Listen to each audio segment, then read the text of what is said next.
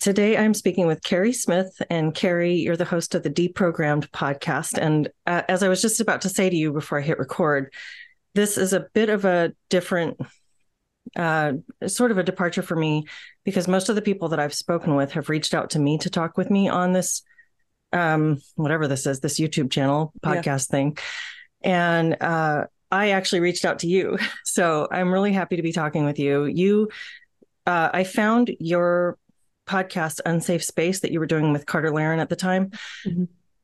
And I guess, was it 2019 or 2020 when you guys were doing that? We started it the end of 2018.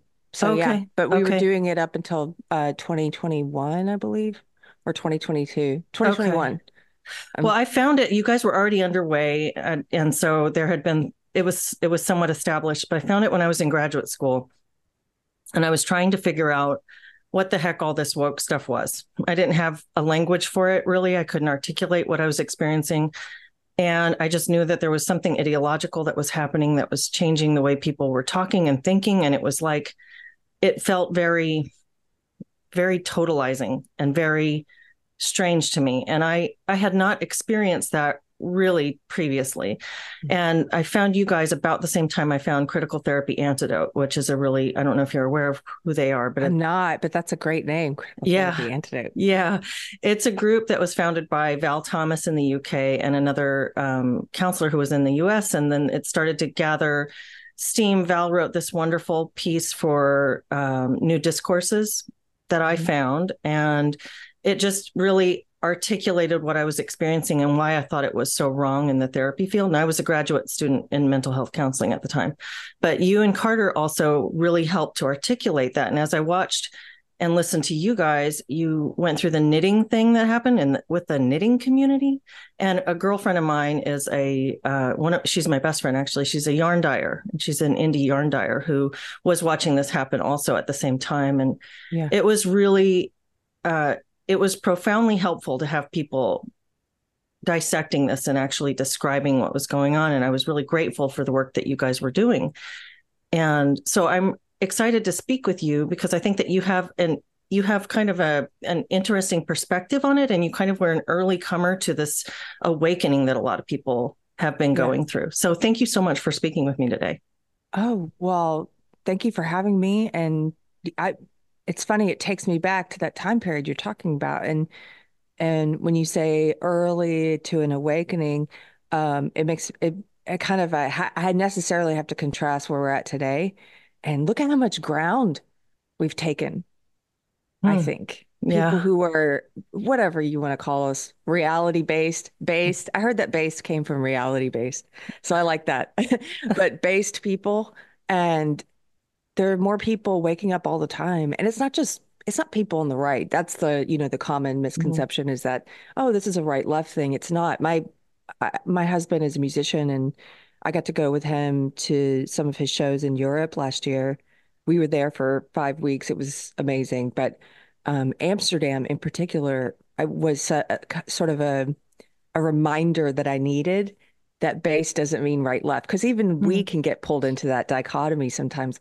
And, I met all these people in Amsterdam who are in this left, progressive, artist, hippie kind of community, musicians, artists who are all based, Mhm. and they're progressives and they're Mhm. completely awake. They've had, for a lot of them, they woke up during COVID, the COVID restrictions in their country, but for others it was seeing what's happening to the farmers there in the Mhm. Netherlands. And you know that was a good reminder to me that even I sometimes can get sucked into this right left crap, and that's not what it is. And so I love it when I meet people who are either still on the left, or they're leaving the woke part of the left, but they're still progressives, because I'm like, yes, it's not a right left thing. You are Mhm. evidence, you yourself, Mhm. it's just about being awake to the things that are happening in the world, and this in particular, this dangerous ideology that I used to be wrapped up in.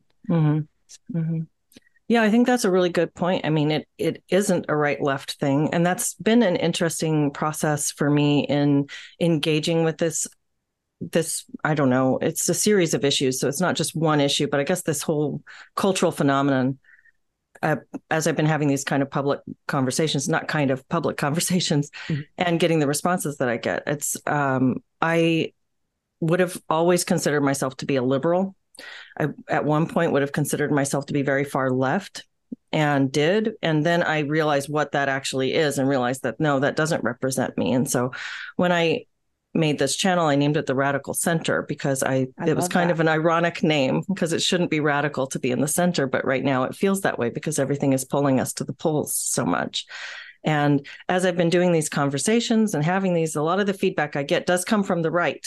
And it's critical of the people who are speaking on this channel, talking about their experiences, that they're lefties, that they're still stuck in a leftist paradigm or a liberal paradigm. And I have a lot of thoughts about that. For one thing, it's interesting that no matter which, if you try to stay in the center, you're misconstrued by both sides. Yes. And the other thing is that I think that the most useful voices right now, to some extent, are not those that are validating the right, but those that are speaking to the people on the left who still have their eyes closed. Yes. And that's kind of I went through I have my own channel now, Deprogrammed. I told you before, my husband made this sign, so I have to show it off. Awesome.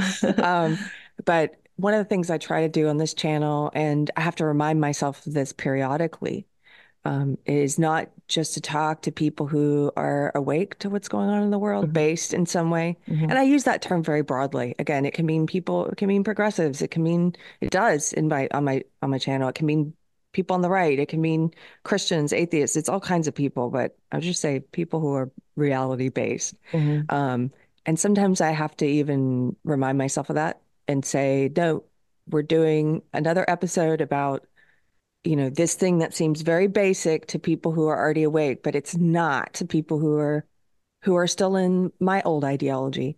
So this past week, for example, I did an episode about the difference between principles and ideology, like the founding principles, the foundational beliefs in a belief system versus the belief system itself. Because Mm-hmm. I think that's where if you can help people to see that. I try to think about what would have helped me when I was in that world. If you can help people to untangle their thoughts and understand the difference between um, a fundamental truth that's unwavering that you believe in no matter what, like don't lie, for Mm-hmm. example, Mm-hmm.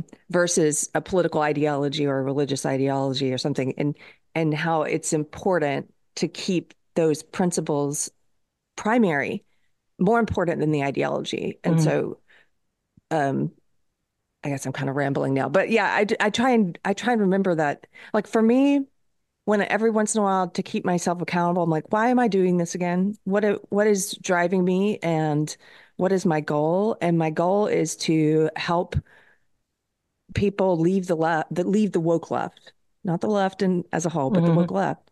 Help people leave the cult that I was in, the cult of ideology I was in. And so I've gotten lots of messages from people who have left. I've also gotten messages, and I get these all the time from parents or boyfriends of, someone who's started to get into woke. And so there's it seems to be a lot of people out there searching for information on, what's that one magic video Mm-hmm. or article or book I can give to my loved one to help wake them up. And the sad reality is I don't think there's one thing.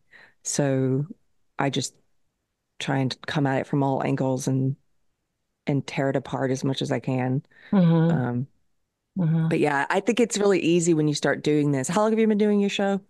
My first video was in October of 2023. Oh, Wait, cool. 2022. Yeah, Oh, because we just wow. passed out of 2023. So it's been over a year. Let me think. Cool. Yeah. Congratulations. Yeah. That's been a while. Yeah, I think you'll find sometimes it can get easy, and I think people do get pulled into just doing like with any job or something where you just sort of are like, okay, this is what I do today. And I think sometimes I notice that people just start talking to people who are already in agreement with them. Mm-hmm. And it's great to acknowledge those people. I mean, we all have like regulars who show up and support a Mm-hmm. channel and stuff. But I never want to forget who I'm really trying to reach when I Mm-hmm. talk. And I don't Hmm. want to be too caustic because those people won't listen. I mean, on my video yesterday, I had to rein myself in because I wanted to say, "How stupid are you?" But nobody's gonna listen. Here, watch this video. It's gonna help you wake up. And it's some lady going, "You're stupid." No, that's not gonna help. Yeah, yeah, yeah. So, No, that's a really good point. I mean, that's kind of exactly it. When the you hear the people who come from they're more grounded in this. They've been, it's interesting. Like I feel like something I've said and I've thought is that I was I'm older than a lot of the people who were indoctrinated into the woke ideology. So I missed out on that. I feel like there was a big gulf. My last educational foray prior to going back to graduate school had been in the early 2000s. So, 2010, I left a law school program. And then I didn't go to school for 9 years. And I went back to school into a graduate program in 2019. And I was like, wow, this is all different. This woke ideology was very blatant. It was very upfront and unabashed. And I'd been in a psychology undergrad, a clinical psych undergrad, where I'd taken some classes with the master's program prior. And this was totally different. It was a complete focus on anti-racist ideology, on intersectionality, on the gender stuff in a way that I'd never heard before. And I did gender studies back in the day. I did like a psychology of gender course, which wasn't woke, you know? wait, so when was that? What So, time period? oh, that would have been, I graduated my undergrad in 2008. So it would have been in the Wow. mid 2000s. Oh, wow. That's weird because I was getting it and I graduated my undergrad in 2000. I'm older than you. So, yeah, you're probably not because I was a later student. Oh, okay. I'm 47. No, 40. Yeah, I'm 47. I have to think about it. I, Um, I think I am too. No, you have to think about it too. I joke because I have to think about it. I think I'm Yeah. 45. Okay. See, Dang yeah. So that it. builds into my point really well because I feel like it wasn't woke. But then there are people who say they've been seeing this coming since the 70s. They've been seeing this coming. They definitely saw it in the 80s. They have this different perspective where they've watched this indoctrination happen. And they can point to things that I would have thought were perfectly normal in my own childhood, where I was actually being, from their perspective, indoctrinated into this in kind of a slow boil process. And so it's just some people feel like they're very steeped in this and very aware of it and very grounded in this, and they're impatient with other people who haven't Yes. seen it yet. And I think that that's kind of the thing that you're speaking to really well. It's easy for those of us who feel confident in our, I guess, viewpoint on this to be sort of self-congratulatory and frustrated with other people who are still perpetuating the process. And like you said, it's not helpful, not necessarily helpful if It's what not you're trying to do is helpful. talk to them. And I encountered this I mean, at the beginning when I first started on my old show, this attitude from some people, and I never got it. I talked about it then. I'm like, some people have an attitude of, you're late to the party. Like Mm-hmm. I was at the party back Mm-hmm. in 1980 or whatever. They're so hostile to new people showing up to the party. Mm-hmm. And I imagine they're the type, I'm using a party analogy because I imagine they're the type that would do that at a real dinner party. If you get there late, they're like, you're late, you can't come in or whatever. And it's like, Yeah. I'm just like, come to the party. I don't Yeah. care what time you get here. Yeah. And and for me, I think it's when I look at that, it's a really dangerous human, it's one of the dark sides of human nature to be to be just unkind to people because they didn't figure something out as soon as you did. And Mm-hmm. it's got so much resentment in it. It's got so much arrogance in it. It has so much just all the things I hate. It's got that sort of like for me it belies that your true goals are not actually waking people up. Mm-hmm. They may have started off, that's what you wanted to do is to help people see your point of view and to help people Mm-hmm. come around to your point of view. Maybe that's how you started, right? Mm-hmm. But at some point, something else became more important to you without you realizing it. And I Mm-hmm. would say that that's your ego, Mm-hmm. your fragile ego, like some sort of fragile narcissism, that sort of but I got here first and I need to be acknowledged Mm-hmm. and I need to be people need to worship me or really listen to me or really pay attention to me because I figured this out way before they did. And Hmm. I can't stand anything about that because it turns people off. And it's not just in the based world. I've seen that in other belief systems or other, communities, whatever you want to call it. I've seen Hmm. some people claim to be Christians who are like that, who are Hmm. so unkind and so judgmental and almost resentful of new Christians, of like, Hmm. I've known Jesus for my whole life. You just, it's like, oh gosh, what are you doing? You're not living it very well. And the same with us, so-called anti-woke or base people. If you're like that, if you're just turning people away, it's like, what's your point even? Hmm. You're a great recruiter for the other side. You're a Hmm. great recruiter for saying, kicking people out and kicking them over to some place that Actually will accept them. actually accept them or welcome them. It's it's counterintuitive to me. I don't like it. Hmm. Um, No, it sort of ties right back into what you were saying about values versus ideology. And I think that yeah, that's something that when I think about that, I think of process versus content or form versus substance. And like, what is, for instance, with the woke stuff, with anti-racism, the content is we're concerned about different treatment and outcomes for different racial groups. We're concerned about racial disparity, and we don't think that's right. We want people to have better opportunities across racial categories. Maybe that's the content. We could just, if we're being really charitable right. and reading them in the most gentle way possible. But then the process that they use in order to enforce this anti-racist ideology, which says, uh, I don't like that you treat people badly based on race because that belies the content of their humanity. So we're going to treat you differently based on race and ignore the content of your humanity. It becomes Yes, this really like snake eating its tail sort of process that undermines the content. absolutely. If we're going to get into, yeah, fundamentally what's wrong with woke or social justice, and Mm-hmm. that's one of the most basic things is that it doesn't even abide by its own stated principles. Mm-hmm. So as an ideology, as a belief system, it does have these stated, tenets of belief, these stated principles, and one of them, which is a good one to have, is racism is wrong. Mm-hmm. It's wrong to treat people differently on the basis of race. We want to end racism. That's how they get a lot of well-meaning people attracted to it. People who want to do good, especially young women, get pulled into it because they want to do good and they believe it's what it says it is. Like this is Mm-hmm. about ending racism or sexism or homophobia, et cetera. Mm-hmm. But then it tells you, and this is where principles is so important because if you don't have a principle, you'll go wherever the ideology pushes you.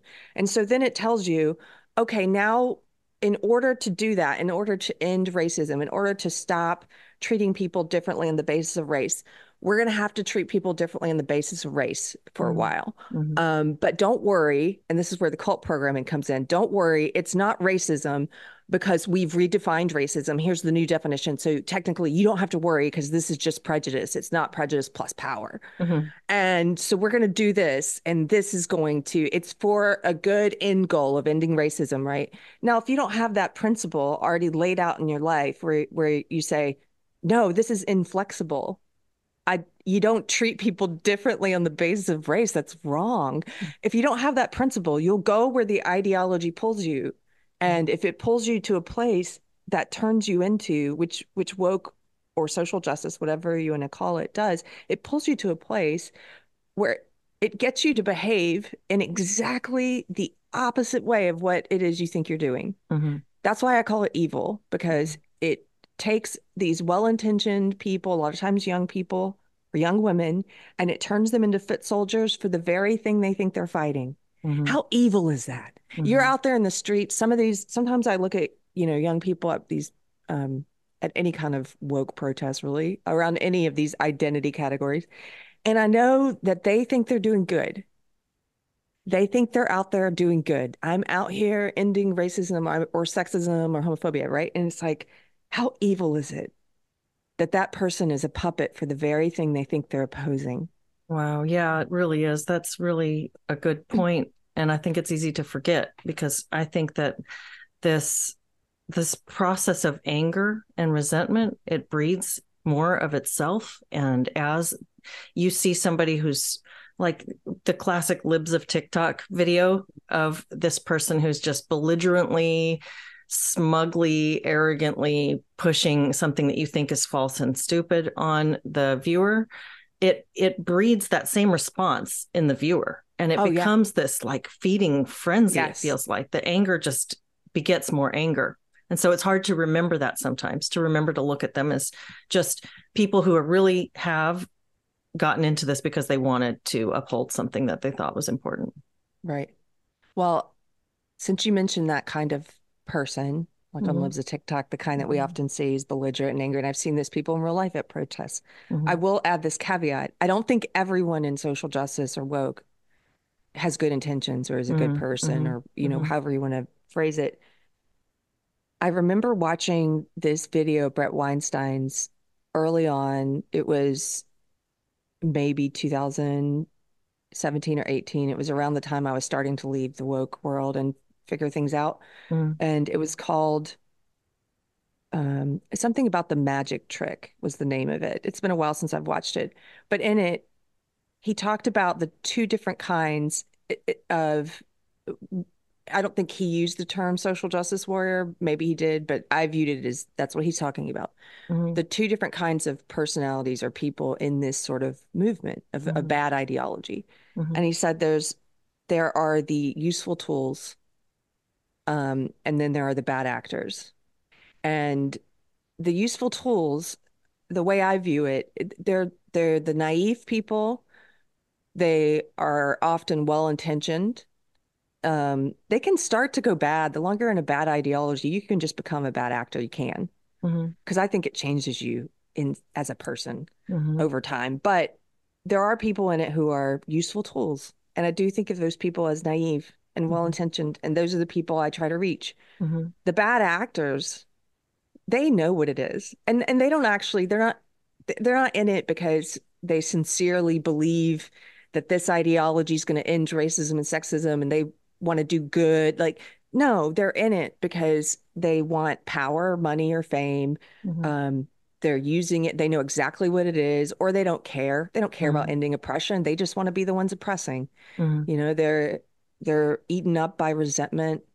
And so those kind of people, I also heard early on Jordan Peterson refer to them as being possessed by ideology. Mm-hmm. And that really struck something in me because I've encountered some of these people at protests, and they do seem to be possessed by something, even if Mm-hmm. it's just animus, it's just this hatred.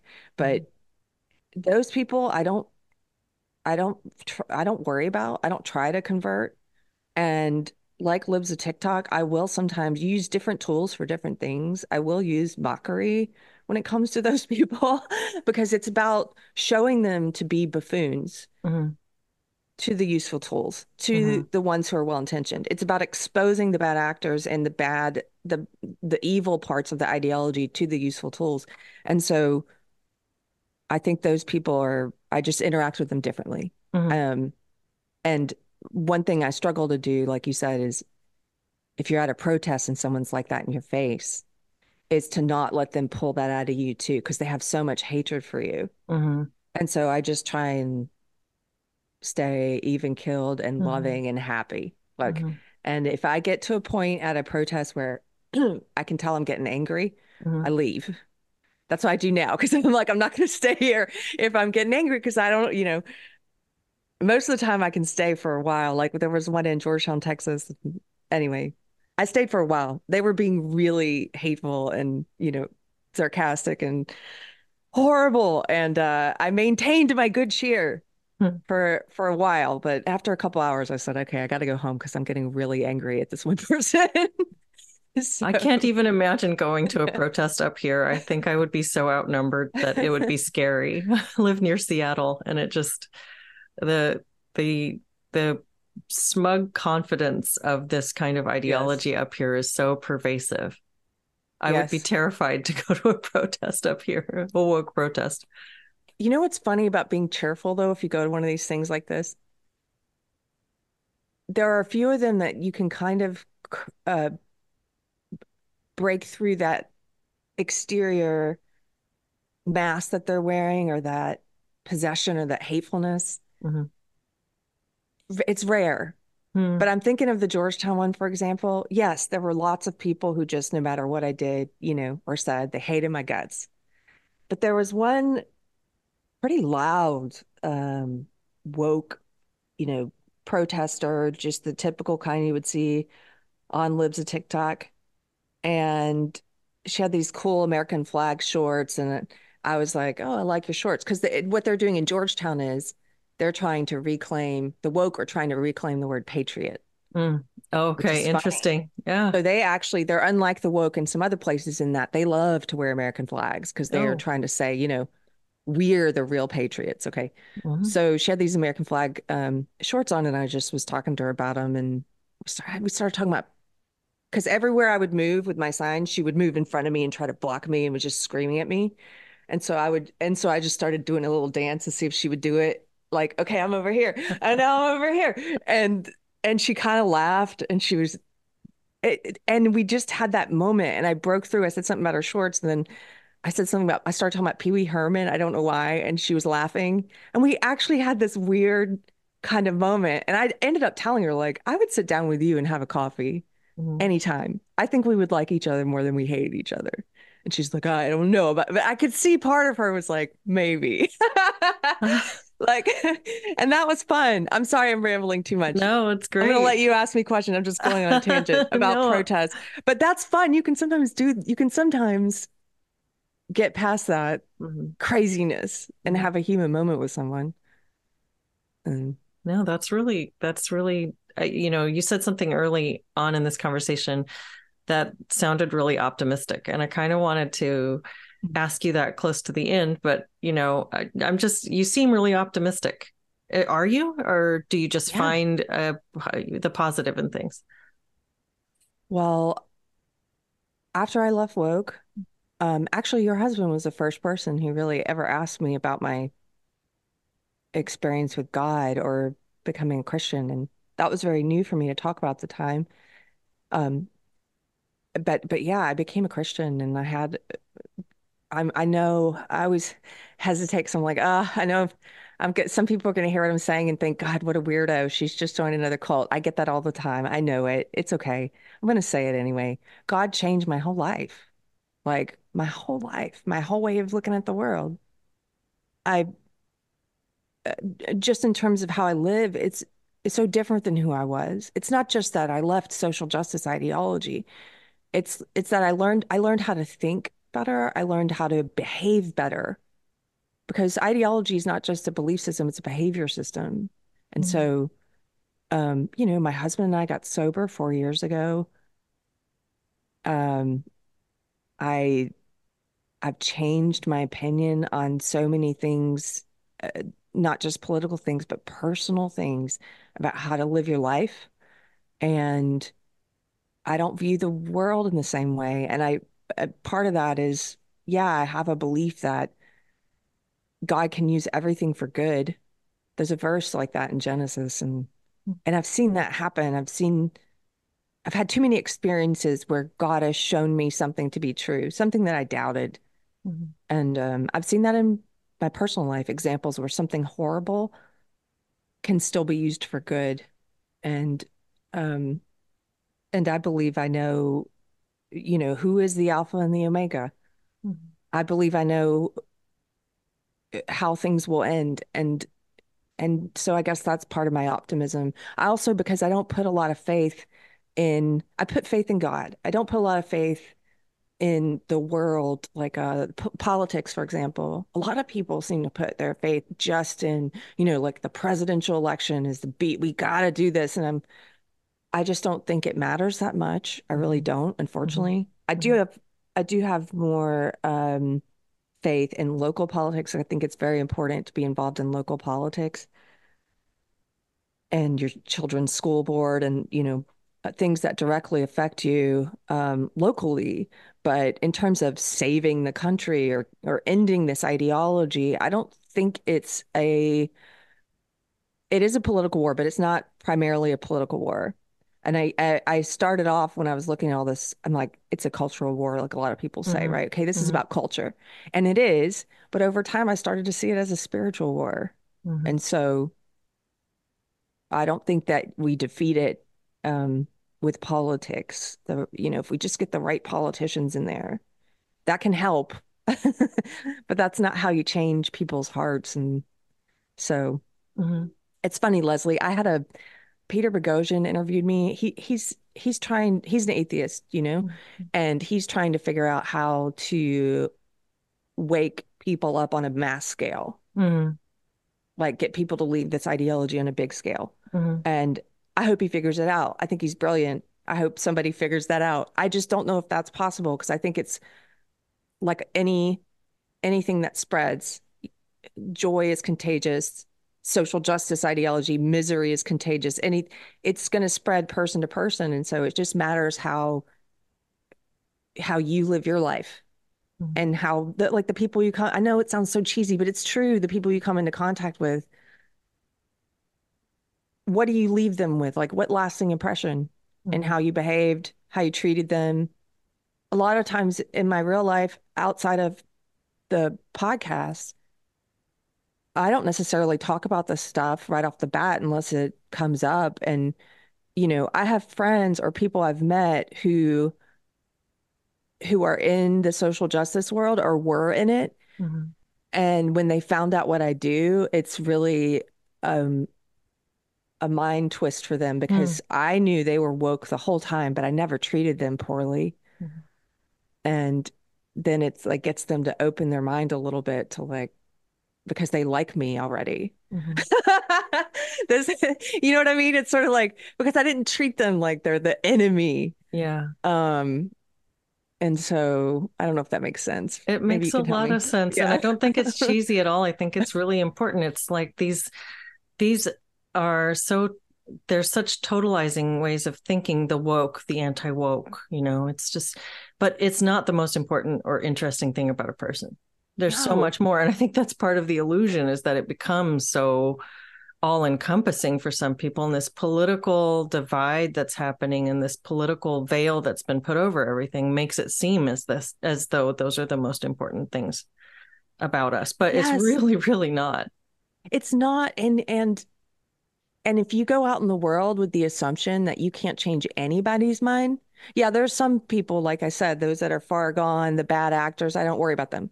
Mm-hmm. But there's so many who are not like that. And if you go out with the assumption that they're all bad actors, like you're not going to have an impact at all because you're going Mm-hmm. to be cutting people off. You're not going to treat them well.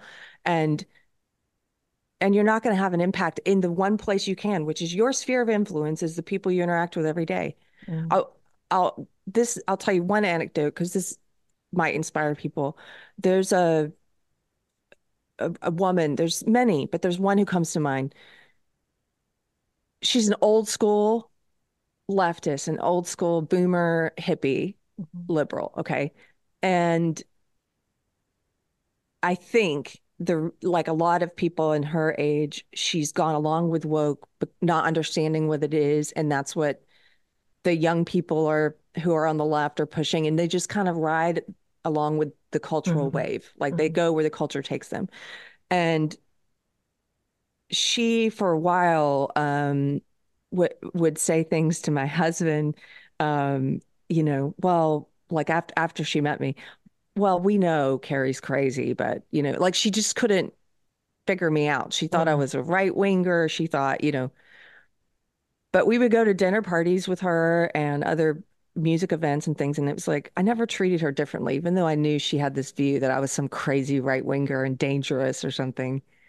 And, invite her into my home and just always treat her with love. It- And then one day, one of the last people I would expect, she's at my house and we're having an event and she says, I need to talk to you. Can you come outside? And pulls me on the porch and she's like, I just read this book that I totally understand what you're talking about now. Oh, I wow. get it. She's like, I understand now how DEI is doing the opposite of what it says. This isn't liberalism. And I'm like, what book is this? I didn't even give this to people.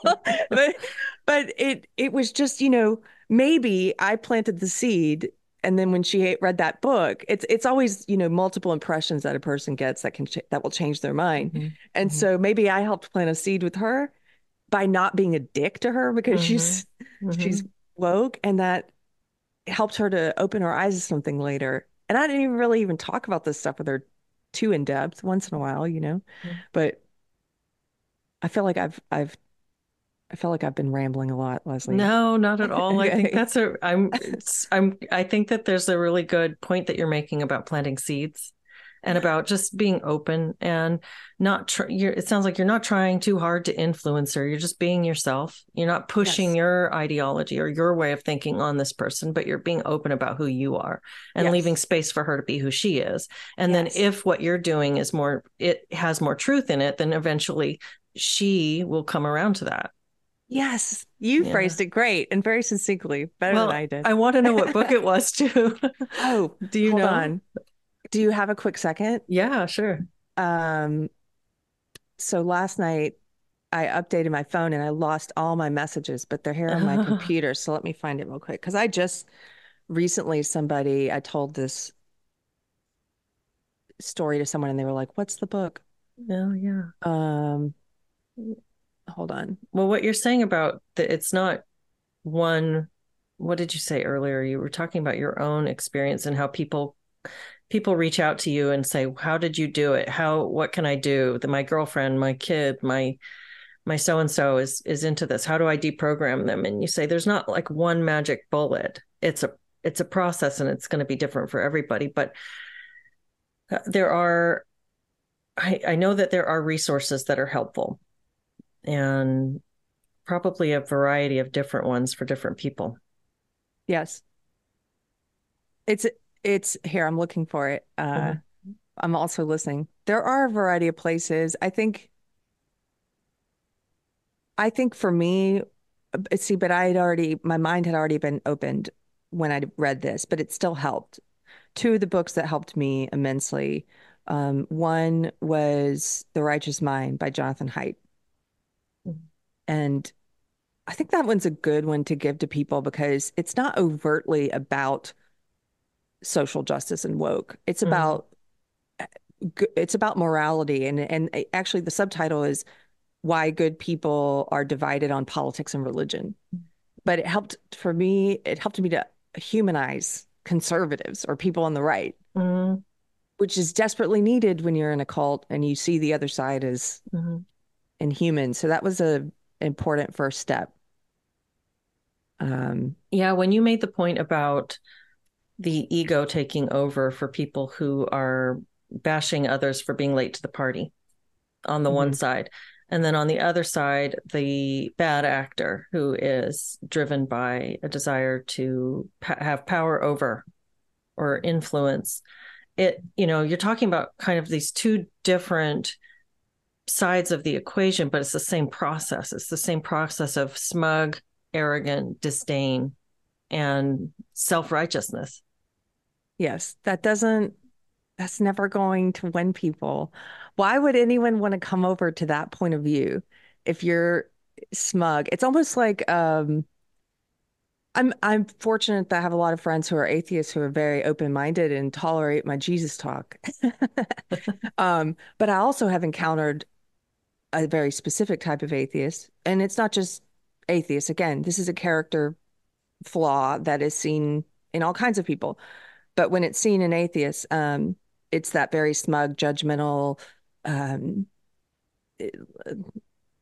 arrogant, condescending kind of approach that whenever I encounter that kind of atheist, I'm like, I don't have time. I don't have time for you. I really don't, because we're never going to be able to have a conversation because you can't let go of that to talk with me. You're always talking from this assumed intellectual high horse, looking down at me and being a jerk, and I can't interact. And what I say to them sometimes is like, why would you think this would ever convince me to give up joy? Like God, to give up everything I've gained with God, to come over to your point of view so I can be some pseudo intellectual arrogant, smarmy, sarcastic, hateful, miserable person. You're not advertising your lack of belief very well, you know? And it's the same with some anti-woke people or some Christians or some whatever. It's like, how are you actually living out what you believe? If people interact with you, do they come away going, wow, that person's, I would really like some of what they've got? Or do they Mhm. come away going, oh God, I never want to be like that person. Yeah, really. like get away from me. Um, I just so read this for uh I saw this sign, this equity and inclusion sign at my grocery store yesterday, and I read this. It had the word bigot. It says this store does not tolerate bigoted behavior within our community. And it's this whole like DEI statement at a grocery store. So I look up the word bigot so that I can call their corporate office. And this is the dictionary definition of bigot. It's a person who is obstinately or unreasonably attached to a belief, opinion, or faction, especially one who is prejudiced against or antagonist towards a person or people on the basis of their membership of a particular group. yes, And that is so representative of so much of the way people are thinking right now. yes, And the woke stuff is just bigotry. yes, absolutely. That's what the word really means. I mean, we've come to associate it so much with race, but it's Mm-hmm. actually about any group membership. Mm-hmm. Early on, when I started leaving the woke world, obviously, like a lot of people do, I lost a lot of friends, so-called Mm-hmm. friends. And Mm-hmm. um, I remember one of my friends at the time, very smart guy, but he had started being pulled into the woke world around the time I was leaving it, around 2017. And he just started sending me all of this very bigoted, hateful stuff about Trump supporters and because at the time I was trying to figure out why Trump won. This started in around 2017 after the election. I was still like thinking Trump was terrible, but I wanted to understand why he won. Mm-hmm. And even just asking questions about that, I got a lot of pushback from people in my woke world.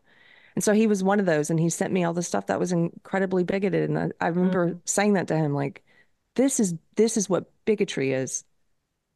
Like if you cut off your family member, if you cut off your mom Mm-hmm. only because she voted for Trump, like something's wrong with you. Like there, you have an an incredible amount of bigotry if that's the only Mm-hmm. reason. And I think for some people, like it doesn't strike them as weird. You can't tell when you're in a cult, of course, when you're Mm-hmm. in it. Yeah. The Have blind you seen spot. any of the recent cult documentaries on I don't Netflix? They're, know. I haven't. okay, let me do some recommendations for you. Okay. Now, Okay. these are not about woke, but just, But any it's a cult process. documentary. Yeah. Yes. Okay. Uh, there's one about the True Love, the Twin Flame Oh, cult, okay. Oh, interesting. which is insane. And there's one about Mother God, the cult of Mother God. Okay. Now, when you watch these are microcosms of what's happening on a societal level. And when you watch this, you're wondering, how can these people get so far in that they don't see how crazy this is, what they're Mm-hmm. being asked to do now, what they're participating in now, the kind of abuse they're taking now. Why can't they see it? And Mm-hmm. it's because they get into it by degrees. And just like on a societal level with social justice, we look at some of the stuff that's happening now. And if you're on the outside, if you're based and you're looking Mm-hmm. in, Mm-hmm. you're thinking, how can people seriously go around saying there's no such thing as biological sex? That's crazy. But they got into it by degrees. Mm-hmm. So I watch a lot of cult documentaries because it helps me understand things about human nature, about cult beliefs, about bigotry, Mm-hmm. about the insider and the outsider, and all of that. I found the name of the book. Do you want this? Yes, I do. Okay. Now, I haven't read this. This is just the one that my friend This said is the woke her one up. that helped her. Yes, I want to read it because if it did this for her, it's called "What's Our Problem" by Tim Urban. Hmm. Okay. I And have not heard of it. I think he's a liberal. And so since she enjoyed it so much, I think it would be a good recommendation possibly for people who are in that world who will only listen to a liberal, Mm-hmm. Mm-hmm. you Yeah, know. and there are a lot of them. A lot of Yeah. people who they won't break out of that echo chamber. Yeah. I made this joke. I've said this before. I said this on a Solid Ground live stream. I do this live stream every Monday with some colleagues, and this is quite a confession. It'll probably piss people off, but I made this joke. I was new to living in Seattle. I had moved up here partly to escape what felt like a very oppressive political ideology in San Antonio, where I lived before. It was, I was involved in some environmental work, some environmental activism around the aquifer, the Edwards Aquifer, which you're probably familiar with if you live in South Texas. I'm actually not. Okay, it's a karst aquifer underground system that provides all the drinking water for San Antonio and the surrounding area. And there's a lot, or at least there used to be. I don't know anything about local politics down there right now, but when I was there, developers were always trying to develop in the hill country, which was right over top of the aquifer recharge zone. And so if you put a bunch of impervious cover over the aquifer recharge zone, you reduce the amount of rainfall that can get down in and recharge the aquifer. And so you end up with a crisis of drinking water, and people are water rationing down there all the time. It's not just impervious cover, but it's also VOCs coming from these big parking lots and golf courses that they're putting over top of this, where runoff goes into your drinking water, because this is just a limestone natural filtration system. So this was a big, we're getting really granular about something that only matters in one particular place in the world, but it mattered a lot to me. And I felt really frustrated with local politics, and it felt like a very there was a lot more to it. I also hated the heat of Texas. I moved to get away from the heat, but understood. So yeah, I get it. Yeah, I felt like I was a climate refugee, but I also felt really smugly leftist and very, very, frustrated with the attitude that we don't have to recycle and we can throw things out the window. There was this, it felt like an oppressive, what I would have called at the time conservative mindset, which now I see differently. I don't see it the same way that I did, but I said at a dinner party when I was new to Seattle and I was hanging out with some people who all, we were in our little smug bubble. I said something like, Republicans think Democrats have bad ideas, but Democrats think Republicans are bad people, because they are. This was my joke. And it was like, haha, I'm so smug. I know better. Yeah. And and it's funny, my best friend that I already referenced, who is a indie yarn dyer, we've been best friends since I was 21 and she was 25 or 26, and we were new moms together. And she has always been a conservative Christian. And I was agnostic. I didn't grow up with religion, and I was a bigoted Democrat. And yet we were still best friends. We just had this area. Wow. We couldn't talk about this one thing. If we did, we started to be, give each other little daggers, but we just set that aside. And she tolerated my bigotry, and I tolerated hers, because it was kind of the same way. We both had our minds closed on this, but I definitely had one way of thinking about things for a long time. And I didn't take a lot of influence from people who thought differently than me. You and your friend, that's so rare and that's so important, and people have forgotten how to do that. And you just made me think of there's another book I read called Love Your Enemies. It's a great book. Blanking on the Kennedy, I think, is the guy who wrote it. I forget his first name. But that book is where I learned about Aristotle's 3 types of friendships. And you have that's the 3rd type of friendship, okay. The character based. Oh. It's because you're friends, even despite huge differences in maybe the way you view the world, but you love each other's character. And it's the most pure kind of friendship. Like add the 3, according to Aristotle, there's the 3 different kinds, but that one's really rare. I think we don't know in how to make those kind of friends as easily maybe as we used to as a country. I want to look that up. Aristotle's 3 kinds of friends. I'm going to make a note. I am glad that you brought up religion. I can't write and think at the same time. I am glad you brought that up because I think that's something that a lot more people are finding a need for spirituality in their lives. And I think that you're right in that this is a spiritual, if you want to call it a war, it's a spiritual Battle, crisis, if crisis. nothing else.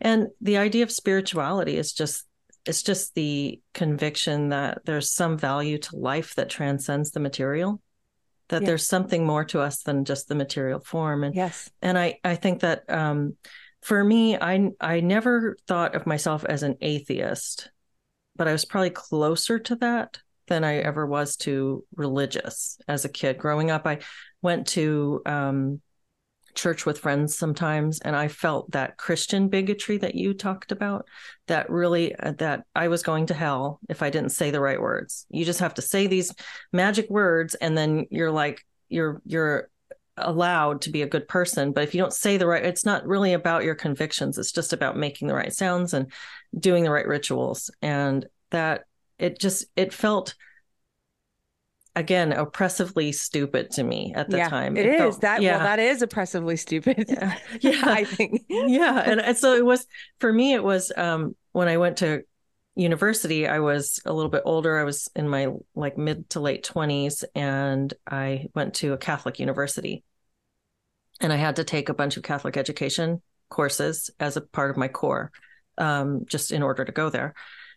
And I read the New Testament for the first time. And so this is when I was first actually engaging with the teachings of Christ. And so it really changed my perspective on Christianity. It made me see that there's two different ways to view it. You can be, it's kind of, it goes right back to what you talked about in the very beginning. I feel like this theme is really strong throughout this whole conversation about the ideology or the principles. Yes.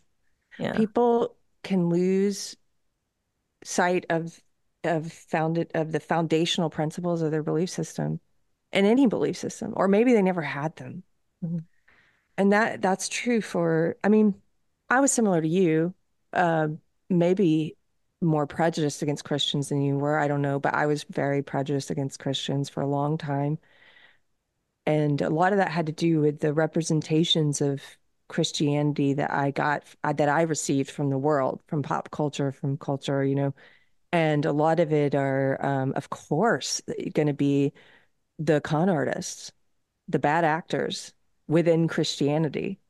Like in any ideology, you're going to get any belief system where there are people who have sincere belief, you're going to get predators who show up to take advantage of that belief and use that belief and speak that belief back to people to get their money, to get fame, to get power.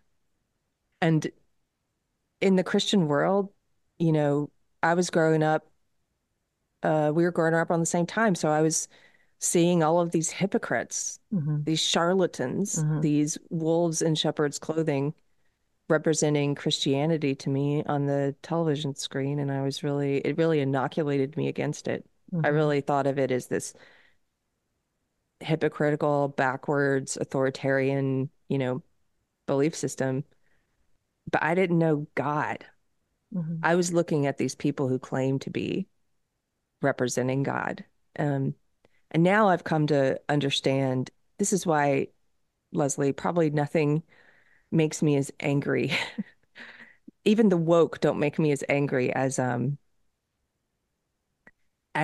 people who predators, con artists who use God as a cloak, Mm-hmm. like who use Christianity as a cloak to do their predating on people. Um, Jesus had the utmost anger for these people as well. That's why I feel like maybe my anger is okay. At some point, I might need to get work on it a little bit. But look, Jesus was angry too. But he did. He had so much anger. He called them whitewashed tombs. He said, he said it would be better for these false prophets, these false shepherds, those that would lead little ones astray, that it would be better for them to have a millstone tied around their neck and be thrown into the sea than what awaits them. Like that is some serious, like, Mm-hmm. what awaits you for doing that, for using God's name to deceive people and to gain um, power, fame, money. Like what Mm-hmm. awaits you is so much worse than being drowned with a rock around your neck. Mm-hmm. Like, so I think it's a real shame. I do have a point here, which is that, yeah, I think my pastor, I go to this great church. I can't believe that this pastor happened to be in my little town. Mm-hmm. I found him at the right moment. If I was looking for a church during the lockdowns, and their first service was during the lockdowns. And I'm like, who is this? I found a Facebook ad, right? And it was, I could walk to the church at that time. I'm like, I can't believe this. I go there and he's brilliant. My pastor's Bradley Helgerson. He's like C.S. Lewis meets Jordan Peterson is the way I describe him. And from that first sermon, I'm like, this is it's like the love of God, but also he's making me think in every sermon. It's like a, a interesting lecture. And so that one of the things he talked about early on that I'd never heard articulated like this before was he was saying our modern culture inoculates people against God, against the good word, against Jesus. And I came to see, yes, that's exactly what happened to me. Like Mm-hmm. I wouldn't even consider it. And when I was in my darkest moments, I was willing, I basically got to a place where I had considered and tried everything except for God. And that was Mm-hmm. the one thing that helped me. But I personally, I'm so stubborn. I wouldn't even open my mind to the possibility of there being a God. I was so inoculated against it. I was so like, oh, I know what that is, and I'm writing it off. But I Mm-hmm. didn't know what it was. And, it took great humbling. It took me getting to the lowest place possible. That's when you have that opportunity to either humble yourself or just, I guess, go further down. And it took that humbling for me to even start asking these questions. My first questions are what you just said, the way you voiced the definition of spirituality. Mm-hmm. My very basic question was, I became obsessed with needing to know, are we really just physical bodies with computer brains and that's it? And there's Mm-hmm. nothing else more meaningful. We just happen to be, it's just like an accident that this is all. Or is there something more eternal in us? Is there something called the soul or Mm-hmm. scientists try to define consciousness, and sometimes I've heard people say, well, they hit this wall, and that's where they can't really explain it. I started reading about string theory and stuff. I was like, I'm trying to understand this. What is consciousness? But I really was obsessed with figuring out if we have a soul, there's Mm-hmm. something in us that's more than just the material world. And that's what opened the door for me to something I had never considered and been totally prejudiced against. Mm. So Yeah, are that's you where are you asking those questions now? Like where are you at now? Are you open to the possibility or sort of like agnostic or no, well, I am not, I don't think that I'm a Christian per se. I don't, I, my mom used to have this way of talking about this where she talked about big C Christians and little C Christians. This was mm, her kind of paradigm in her mind. So the big C Christian would have been the church going. I follow the doctrines of the Christian faith. And the little C Christian would have been the person who tries to follow Christ's teachings. And so I would consider myself to be a little C Christian in my mom's paradigm. But I am not I had a series of spiritual experiences that happened to me in the year 2022. And the final one, then this is weird to talk about. I've talked about these a little bit, but not a whole, I don't think I've ever talked about them on my YouTube channel. I don't think. Maybe I have, maybe a little bit.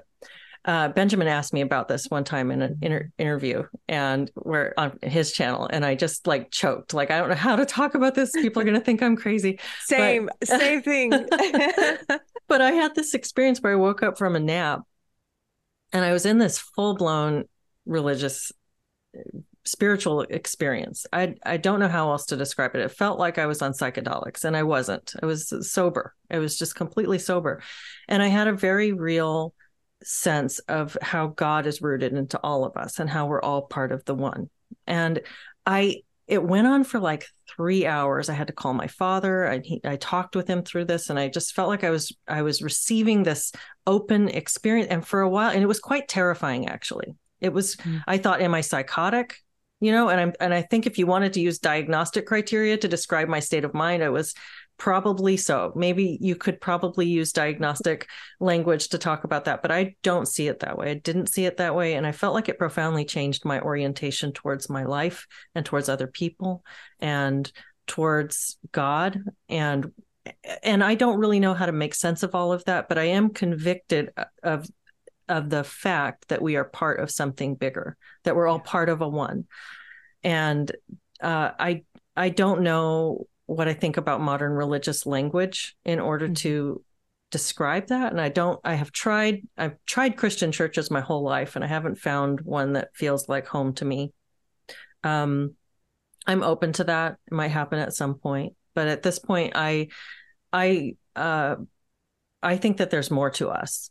And and one of the things that I find so disturbing about social justice ideology is the cynicism and the willingness to throw away some lives for other lives, and the sort of the decay of sexual morality, which to me is about the loss of value of human life, and human connection. And so that's part of this whole conversation to me, and I think it's so intricately woven into the conversation. And I have complete respect for where anybody is with that, be they atheist, be they fundamentalist, be they any religious perspective that a person has, or none at all. I think that it's an individual journey for each person to sort through and to figure out for themselves. But I am convinced that there's more to us, and that what's so hurtful about these ideologies is that they're essentially anti-human and anti-life. I absolutely agree with you. And everything you're saying makes complete sense to me. And I had that moment too, where I realized the way you try to describe it, I understand it because I had it. I know it sounds weird if people haven't had that moment, but it was like that moment of feeling connected to the source, to the creator, to the one, to what a lot of times people who are not Christian, but they want to talk about, they'll say the universe. I used to say the universe. And I know what people mean when they say that. I think we're talking about the same thing when I say God, because I used to say the universe. But yeah, that now I kind of think of it as just such a beautiful, it's like God reaching down and touching you and opening your eyes to something that's not so easily seen in this material world. And I've had a few of those now. They're rare, but when they happen, it's just this overwhelming feeling of there could be some terror there as well, because this is unusual.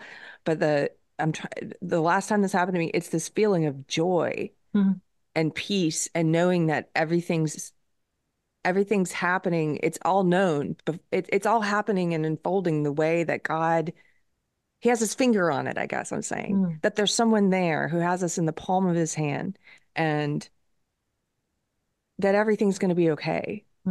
And I don't know how to put it into words really either. It was sort of like taking a step back and looking at not just my life and all the mistakes I've made and everything bad that's happened to me or everything bad I've done, and just knowing that all of that is washed clean. It's all okay.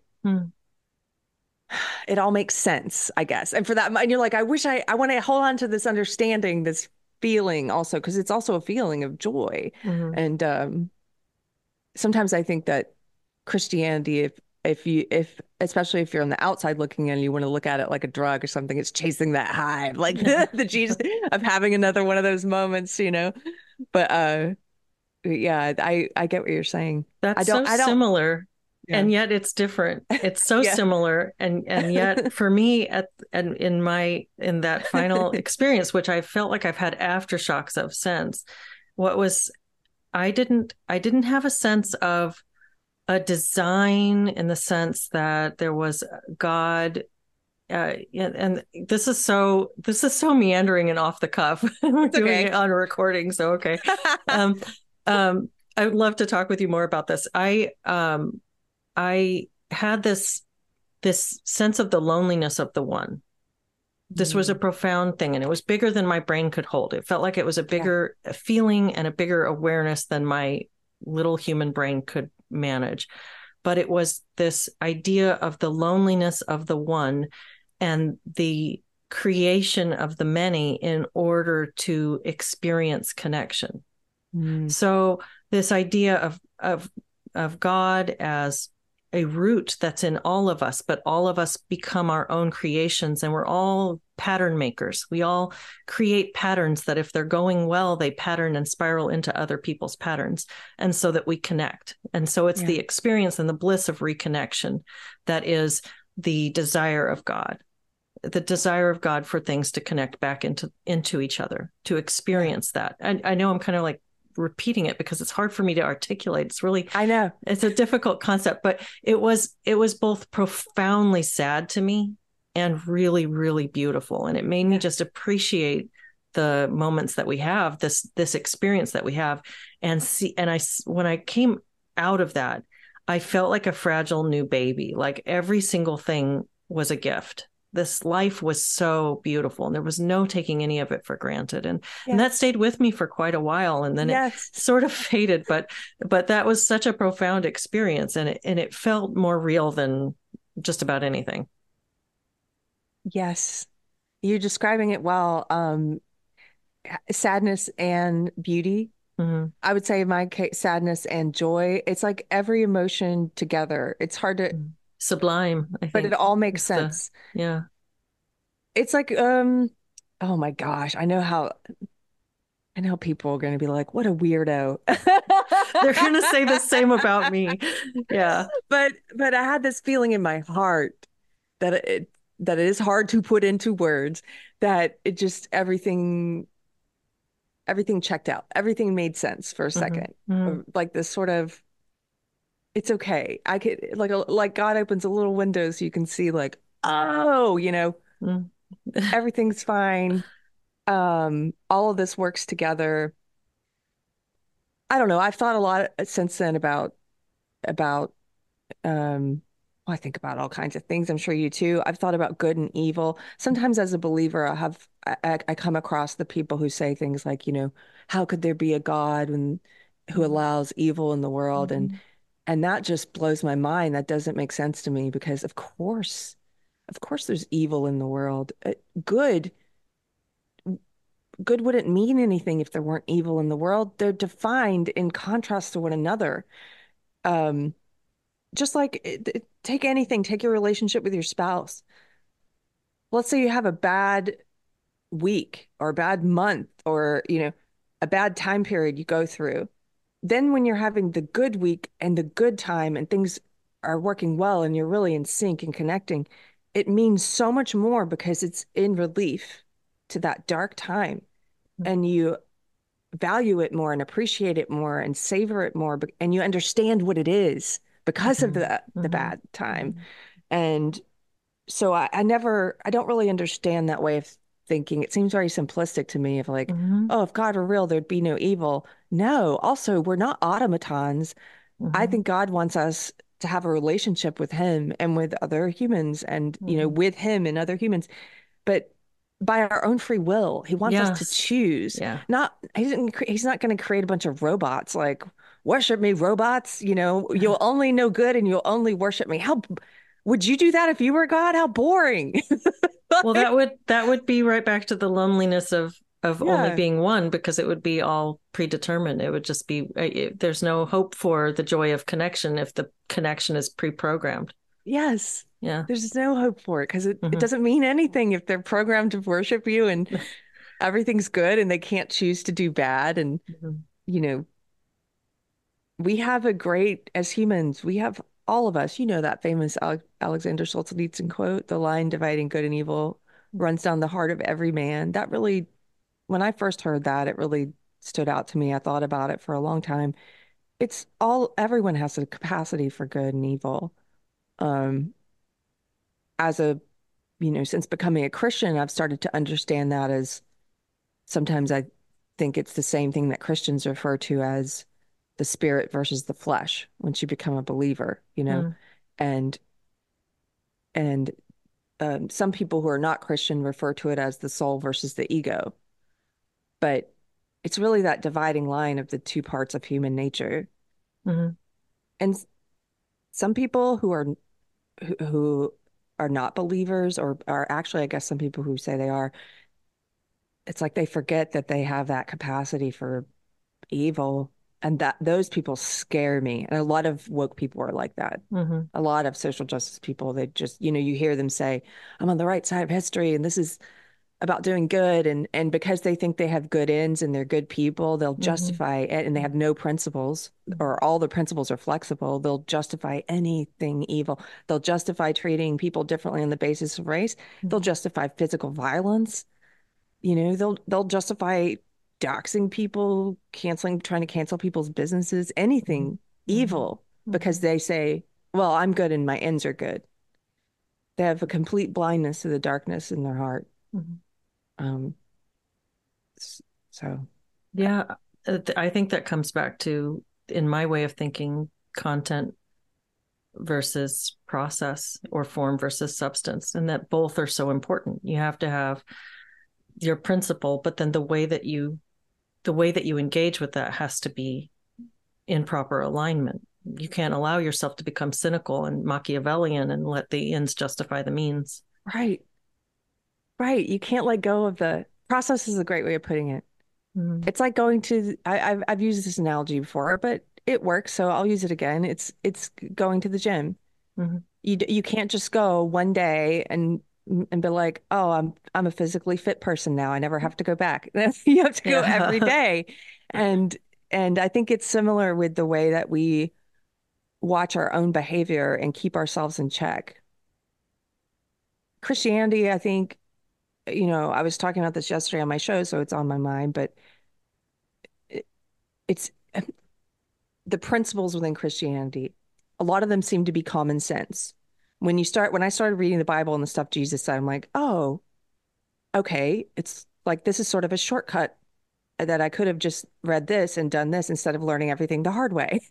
like like the things, don't lie, these basic principles that I feel like it took me a lot of Mm-hmm. pain and struggle to come back around to thinking some of these are true and important. Mm-hmm. Mm-hmm. All of these are true and important. And so I was reading that like, oh, these are guiding principles. What if you view them instead of as restrictions from an authoritarian God who wants to restrict your fun?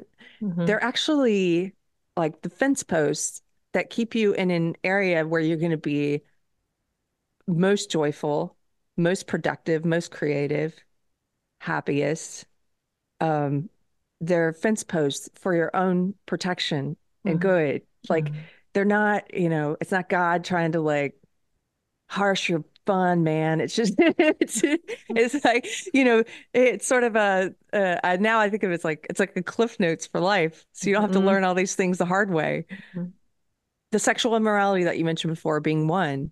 I've come to some realizations, whether you believe in God or not, I've started to understand, look, maybe sex before marriage isn't a great thing to engage in, especially if you're a woman, because a lot of women end up in relationships with people who they wouldn't choose Mm-hmm. as a life partner, but they end up falling in love with them because they're having sex with them and they're bonding with them and they're releasing oxytocin, which is a bonding hormone, and they're Mm-hmm. becoming attached to this person. And then they're having kids with them and in a relationship with someone that's bad for them.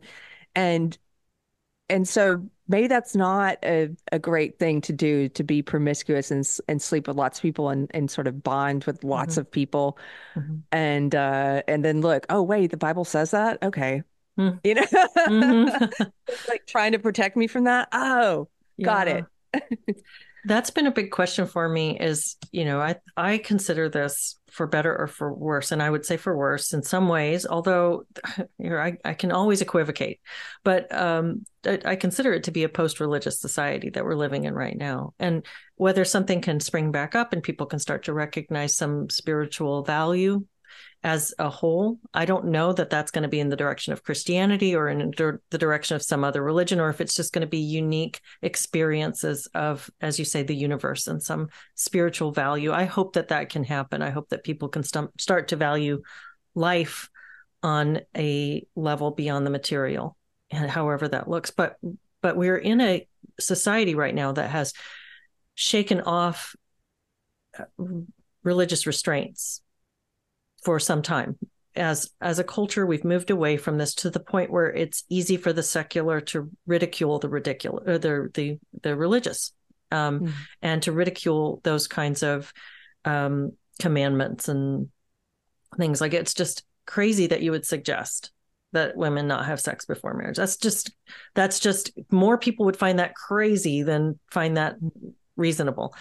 And so I guess I come back around to this question often: how do we negotiate or identify or develop a sense of sexual morality without a religious backing, without a religious framework? I don't know. I don't know if we can, but I'm aware that a lot of people who might hear me speak on an interview like this or on my show, or people I meet out in the world, they probably don't share my religious beliefs. So I don't base things only in scripture, because I want them to be able to hear what I'm saying. Mm-hmm. And obviously, for a lot of people who are inoculated against Christianity, like I was, they're not going to hear it. Or why would they? It's not their belief system. So who cares what the Bible says? They don't believe in it. So you can't ground it just in that. Like I've started doing every other week on Deprogrammed, we do a Christian panel. It's called That Christian Panel. Mm-hmm. And then it's me and some other YouTubers, some from the cultural, like Friday Night Tights, nerdrotic space, like Odin from Odin's movie reviews, and Michelle from Force of Light and Brahma Bull. And then we have guests like Gothics and other, but it's a place for people who do podcasts or do YouTube and to come and talk about Christianity. And maybe they don't do that on their channel. That's not the point of their channel. Maybe Mm-hmm. they're game reviewers or entertainment reviewers. And so we have these conversations. We just did one about porn, the problem of porn. Mm-hmm. Now, we're all Christians, so we are talking about it from a Christian perspective, and we are bringing up scripture, but that wasn't the majority of what we focused on. We Mm-hmm. talked about real world stuff. We talked about the fact that porn addiction causes ED. Even in Mm-hmm. young men, we looked at Mm-hmm. statistics of increasing rates of erectile dysfunction in young men, which we didn't used to see. Mm-hmm. We talked about the way it ruins relationships, and we looked at statistics of relationship satisfaction among men who consume a lot of Mm-hmm. porn and men who don't. Mm-hmm. We looked at, like I talked about before, I often talk about the bonding Mm-hmm. chemical, the oxytocin in Mm-hmm. sex, and how um, that's maybe one reason not to be promiscuous. I don't think we talked about that in the porn episode, but my point is, we talked about the real world, Mm-hmm. the things in the material world, the things in your personal life that could be affected by being a consumer of porn, Mm-hmm. and without just basing it in scripture. It's sort of like you take the scripture, but you can see all the scripture, as a Christian, I believe it's there for a reason. Why does it encourage us to stay away from sexual immorality? Because sexual immorality has so many negative effects on us as people, on our families, and on society. And so you can go and look at all those effects and talk about those. You don't have to just talk about Mm-hmm. the scripture. I don't know if that's answering your No, it question totally, well, but it's really interesting because it's like the scripture in this paradigm is like mom saying, because I said so. mm, And then there's the kid who needs to go figure it out for themselves. why? Yeah, Yeah. why? I need to understand this. Leslie, I am one of those kids who some kids supposedly you can tell them don't touch a hot stove and they'll listen to you and they won't touch it. Yeah. I'm the kid who has to touch the hot stove to learn why. Yeah. Yeah. So I understand that Yeah. completely. No, it's there's a really good book that I just I read it and then I asked my Solid Ground co-hosts to read it as well. And it's called Your Brain on Porn by Gary Wilson. Oh. And it goes into a lot of this, a lot of the research on what porn does to users, and talks about the physical dysfunction that it creates and the relational dysfunction. And it's just full of testimonials too, from men who have tried to get off porn or have successfully gotten off porn. Is really good. And we are in the middle of a 2-part series on that. We just did part 1 2 weeks ago. We're doing part 2 on Monday. So we're recording and talking about I'm that book. definitely going to watch that because I want to read the book because I Yeah. think this is one of the biggest problems affecting the family, therefore Yeah. affecting culture at the moment. And it's in the church. We looked at the stats of pastors, Christian pastors who say they use porn. It Oh was my gosh. crazy. Oh my It was like gosh. over Yeah. 50% or something. It was something Wow. insane. It's Yeah. infecting the church. And my pastor had a great sermon about this. He's like, no wonder you don't Hmm. see more of the pastors standing up to this cultural decline, being brave Right. and Right. going out there and standing against things like mutilating surgeries on Yeah. kids and things because they're enfeebled by Yeah. their own secret sin. Right. And wow, that hit me. It's like, yes, you've become a coward because you've got this thing that you're dealing with. If you're a Christian and you have a porn addiction that you're not willing to get help for or tell people about, or you think it's okay, or you can keep it under wraps. And it's like, no, Hmm. one of the things I forgot to mention, and I'm sure it's in that book, is that porn addiction causes escalation, like any drug Yes. addiction. So people seek out more taboo, more Hmm. hardcore, Hmm. more extreme, and more of it in order to be able to get off. And like, no wonder they can't get off with their partner anymore. Yeah, yes, absolutely. And it's crazy. They've even got, there was an interview not that long ago with some porn producer who intentionally tries to inject more trans themes into porn Yes. in order to, it's the same sort of thing. We're trying to influence the young people to think a different way. And he's talking about presenting porn for the 13-year-old. I mean, he's talking Oh, about this audience of young people that needs to see this kind of thing. I think that oh, 13, and I've got a 12-year-old son. It breaks my heart to think about somebody trying to show him this kind of material. I mean, it's just disgusting. it's But soul destroying. it is. And it's really interesting when you think about cultural engineering in this particular sphere. I actually reached out to the author of this book in order to see if he would come on and speak with us. And he actually passed away a couple of years ago, but his team still runs the website. And they anonymously replied to me and said that there was nobody who would be willing to talk about this. And then they sent me a bunch of links to um, to actual papers that have been written about the smear campaign that was done against this man by the porn industry. And they Wow. altered the Wayback Machine to try to destroy his character. And Evil. just, yeah, it was. And I just thought that's really, it's bizarre to me that there would be that kind of investment in this. Isn't this an industry that, like, the substance that they're selling is so inherently interesting and addictive to people? Why would they also need to manipulate? Why would they need that? And it was very interesting. It's evil. And it's a strange, Ah, yeah, I do think it's at the root of a lot of it's at issues. the Somebody root I of was just speaking with was saying it's directly involved in, how did he put it? He put it so simply. It was just pair bonding. He just said this is how we undermine pair bonding, which is how we yeah, undermine the family, and on and on. everything. Yeah. I've had people because I sometimes write about or talk about being an alcoholic and getting sober. And I've had people write me about their all different kinds of addictions. And Hmm. I've had people write me about their porn addiction Hmm. and telling me it's a Hmm. problem. It's Hmm. coming between me and my wife Hmm. and looking for help. And society, it's weird. Porn, unlike a lot of other addictions, people get really angry if you talk about it. I don't know if people react that way to they definitely don't react that way if you talk about gambling or alcohol but even just tweeting about our show, we got tons of defensive, angry people. Somebody in the comments implored people to drop their favorite porn scene in my comments just by saying, hey, we're going to do a show Oh my on the gosh. problems of Yeah. porn. Here's the link if you want to join. Drop porn in her comments, just hateful and Yeah. evil. Like, they why? They're it's so held very defensive. close to them. It's almost like it's egocentric. It's Yeah. like they can't see that as being something separate from themselves. It rots Wow. you. Yeah.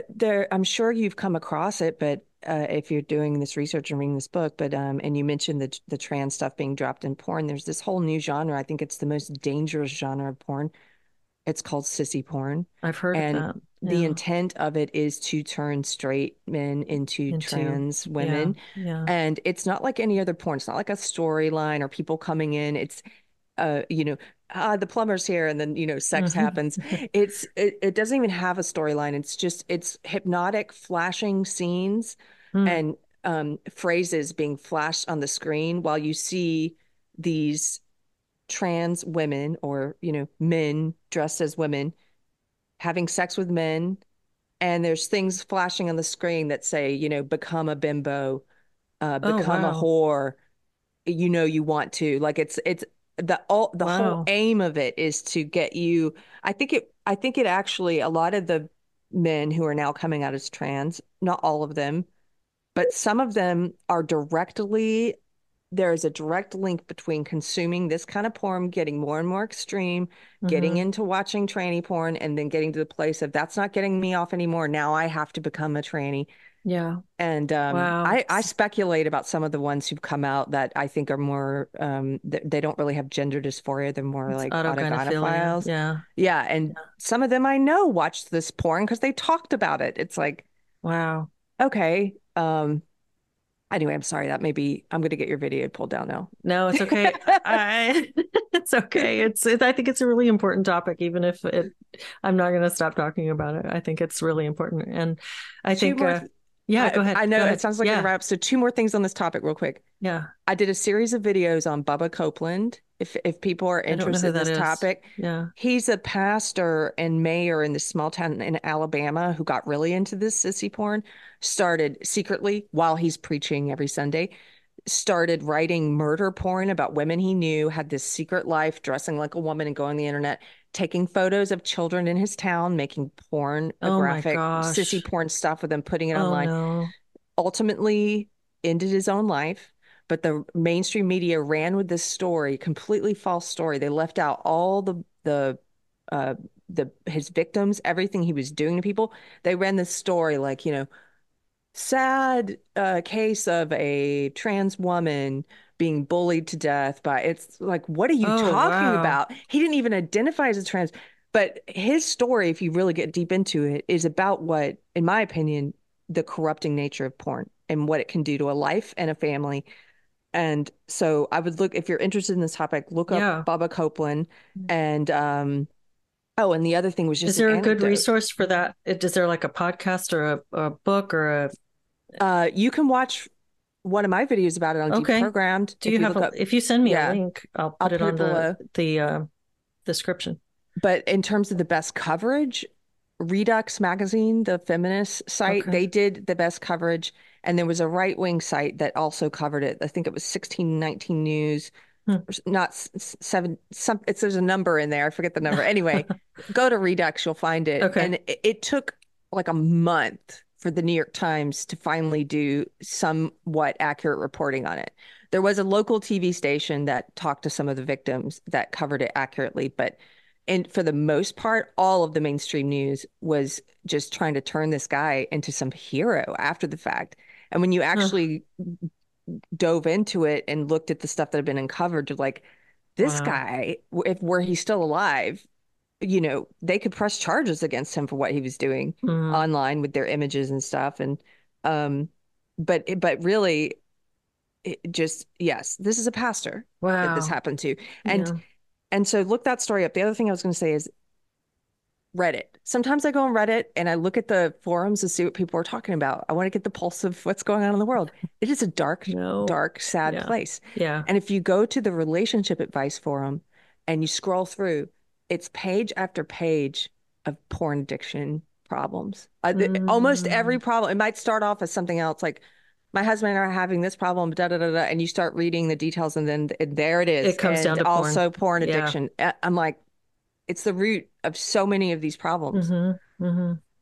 Yeah, I think that it's really, I think it's I've been saying that for a while. I think it's an epidemic that is people don't want to talk about it, Yeah. but the more you look, the more you find it. Yeah. Yeah, I It's think it's sad. really important. And to, the example of how there was something from that Your Brain on Porn book where he talked about animal studies where they sort of developed fetishes in rats by pairing even an unpleasant stimulus. So they took rats that male rats and put them in a grouping with females that were sexually receptive, and they rubbed some of the females with the smell of death. And so the males would stay away from them and mate with the females that didn't smell like death. But if they were only exposed to females that also had the smell of death on them, they would overcome their repulsion and they would mate with those. And eventually, with enough pairings, they would get aroused by the smell of death. Oh my And so it's gosh. that sort of conditioning process that, it sounds like that sissy porn you're talking about. You condition someone through repeated pairings, and eventually that thing itself, the stimulus that is being paired can elicit that same response. Yeah. And it's really fascinating, the brain science behind this. And I think that, like you said, you have this Christian panel that you address it, but you don't need the Christian framework in order to talk about this in a meaningful way. And I think that's what's really important.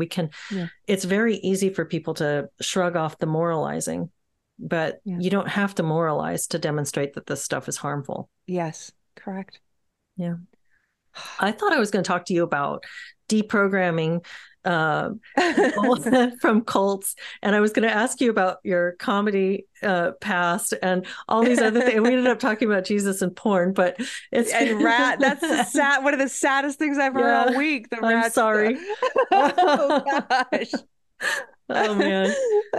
No, this is great talking to you, Leslie. Thank you for Yeah, having I me. feel like I feel like I could talk to you about anything. yeah, same. I do too. Thank you so much.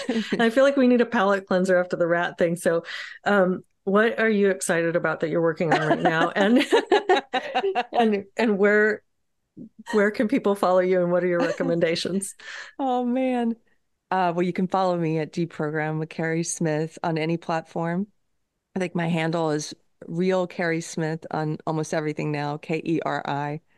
Um, and what's coming up? Well, if you're in the Austin, Texas area, Minds Fest is coming back to Austin. Hosted last year at the Vulcan. It was the first one in Texas, and it was phenomenal. We had all kinds of speakers. This year they have I'm going to be moderating some panels, and they have they have Alex Stein, Jimmy Oh, Dore, he's interesting. Ian Crossland, Shane Cashman, Luke Radowski. There's a lot of Timcast people, Ashley St. Clair, Lauren Chin. Anyway, if you want to come hear some of these speakers debate each other, have discussions on panels, and there's also going to be comedy. It's going to be Saturday, April 27th at the Vulcan Mm. in Austin, Texas. And you can get tickets you can go to the Minds platform and look up Minds Fest to get tickets. You said Um, Saturday, April 27th. yes. Okay. And then on my channel, well, my husband and I we're renovating this old house slowly. And this studio took us 10 weeks. We're finally done with it. So I'm very excited because now I have a finished space, and I'm going to be doing more in-person interviews, again, with the intention of just helping people to better understand what social justice ideology is and why it's a bad thing, why I think it's a bad thing. And I'll be doing more in-person interviews. Plus, we're doing, as I mentioned, this new Christian panel every 2 weeks, which I really love. It's one of my favorite things right now is just hanging out with and it's like a safe space where it's safe to be a weirdo Christian. And we have non-believers who watch as well. It's fine. You can come in the chat. It's okay. Um, and then I'm trying to think what else. Oh, if you are in the area, I live halfway between Austin and Waco. I live near Georgetown, Texas. If you're in the area, my husband's a musician. We do house concerts, and I've had several people come who I met through my podcast. If you're in the area and you want to come, we're getting ready to do the first one of 2024 in March, and just email me at deprogrampod@gmail.com. We sell about 50 tickets to these, It's in our home, so we only send it to people, the ticket link to people who ask, who we just want to make sure we don't put the link out there publicly. Yeah, And yeah. it's so fun. It's like a little salon. We have different theme for each show. So he brings in all these talented musicians from all over, and each show's different. And yeah, you can come. That's all. They're always a lot of fun. So That sounds yeah. awesome. That sounds like so much fun. It is. People bring casseroles and stuff. It's Oh, that's really cool. And it's yeah. kind of gutsy putting yourself out there, but I suppose you have some kind of vetting process. Yes, it's very secure. I'm kidding. Yeah. I mean, it needs to be better. Don't try to get in, evildoers. We've got you. I'm making sure there's security. No, there will be eventually, I'm sure. Oh my Um, goodness. Yeah. no, that's awesome. Well, I have really enjoyed just talking with you, Keri. Thank you for doing this. And we went a lot longer than I thought we would, but thank you for taking the time. Oh, it's fine. I love meeting you and Yeah. congratulations on everything on your wedding and so nice to meet you and I hope I get to talk to you again soon. Thank you. Thank you. I do Yeah. too. Okay.